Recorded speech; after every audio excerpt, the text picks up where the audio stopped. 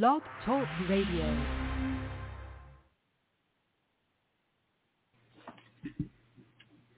Hi, everybody. This is Silvio Canto in Dallas, Texas on Thursday, July the 27th, and welcome to our commentary.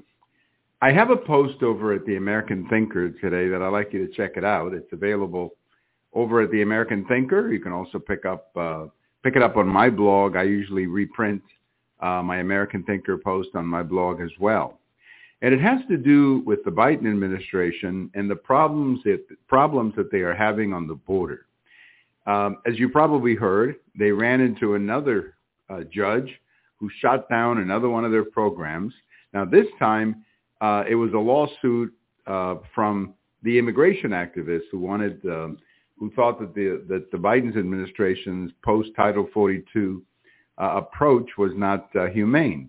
And as it turns out, everything they're doing on the border just doesn't work. And they keep running, whether it's a court opinion or whether it's just reality, nothing seems to work. I mean, if you saw Secretary Mayorkas before the House here in the last couple of days, I mean, the man makes a fool out of himself every time he goes in front of the House because, you know, he keeps talking about the border as if everything is just fine. The border is under control. We're just doing a great job. But then the numbers prove him wrong. The reality of the border is exactly the opposite. And the Biden administration's problems come from the very first week that the administration was in office, when they decided to reverse a very successful policy that was working rather well, and that was the Remain in Mexico policy. The Trump administration had put in place Remain in Mexico, and it was working extremely well. And the reason it was working well is because it understood that you had to figure out some way of discouraging people from coming to the border.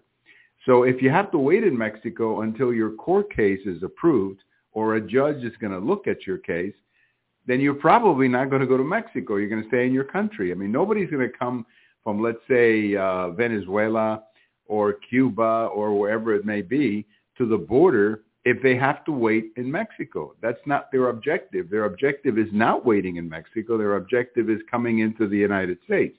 So the Trump approach recognized that you had to discourage people from going to the border by having them stay in their own country or at least not coming into the United States. Once the Biden administration lifted Remain in Mexico, then they're coming, and they're coming by the thousands. All kinds of estimates as to how many people have come in, 4 million, 5 million, who knows? Nobody knows because there's a bunch of getaways people, in other words, who we don't even know who they are. We don't even know where they are, which is pretty scary given the potential for terrorism and so on here in the United States.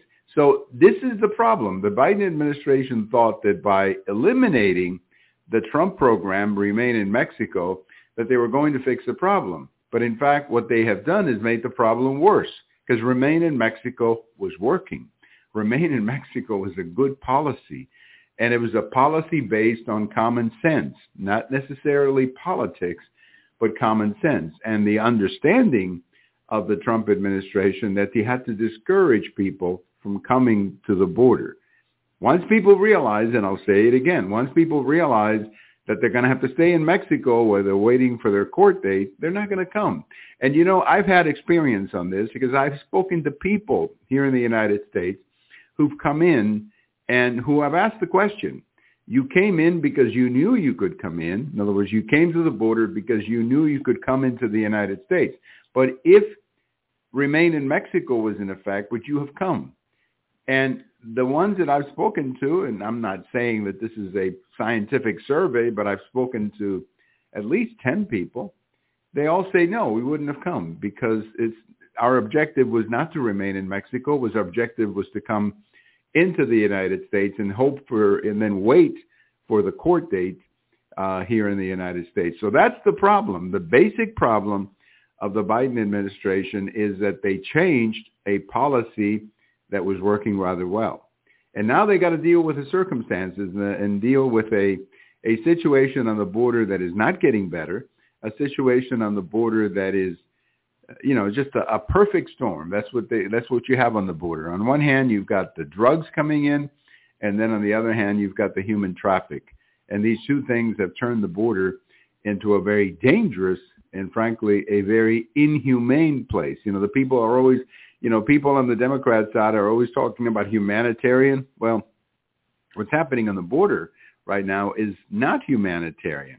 Having people pay others to bring them to the border, having people come into the United States this way is not a very humanitarian approach. So hopefully, the Biden administration will come to its senses, or we may have to wait until the Republican president steps in and reverses these crazy things that the Biden administration has done on the border. Well, you may be following the election in Spain. I just wanted to give you a quick update. There's nothing happening in the election in Spain. They had an election the other day. Nobody got a majority, and it looks like they're going to have to do another election. I mean, that's the only outcome. Or what they may end up doing is having this indecisive, inconclusive situation, which, of course, would maintain the socialist in power for an indefinite period of time. So real disappointed with what happened in Spain, because I thought the conservative wing of the political, or the center and the right wing, would come together and at least deliver 176 parliamentary seats so that a new conservative could be appointed prime minister in Spain. And that didn't happen. And I'm very disappointed that they weren't able to do that, because the country is in very bad shape. Spain needs help. Spain needs to get its act together. And maintaining the socialist in power is not going to accomplish that.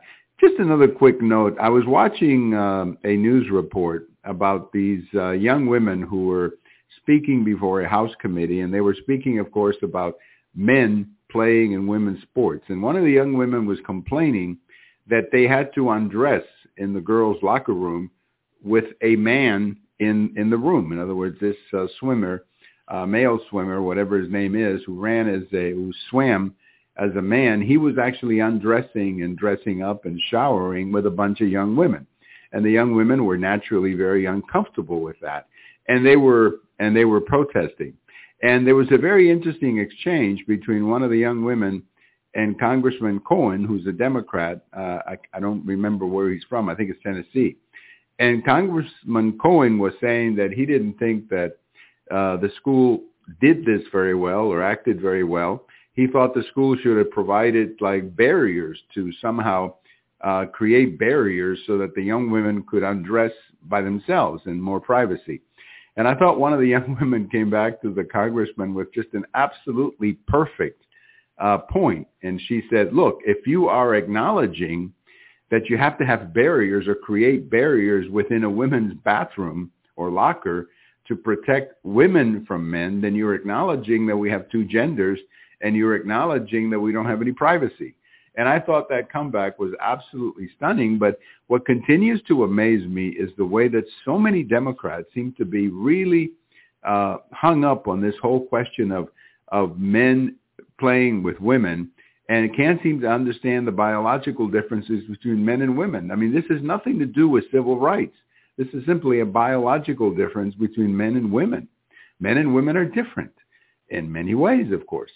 And separating them in a locker room, or having two locker rooms like we all grew up having, I mean, the boys go here, the girls go here, that does seem as natural to me as anything, and we should be going back to that standard rather than, what this Democrat congressman was suggesting, that we have within the women's locker room, we have protectors so that the girls can undress without the men seeing them.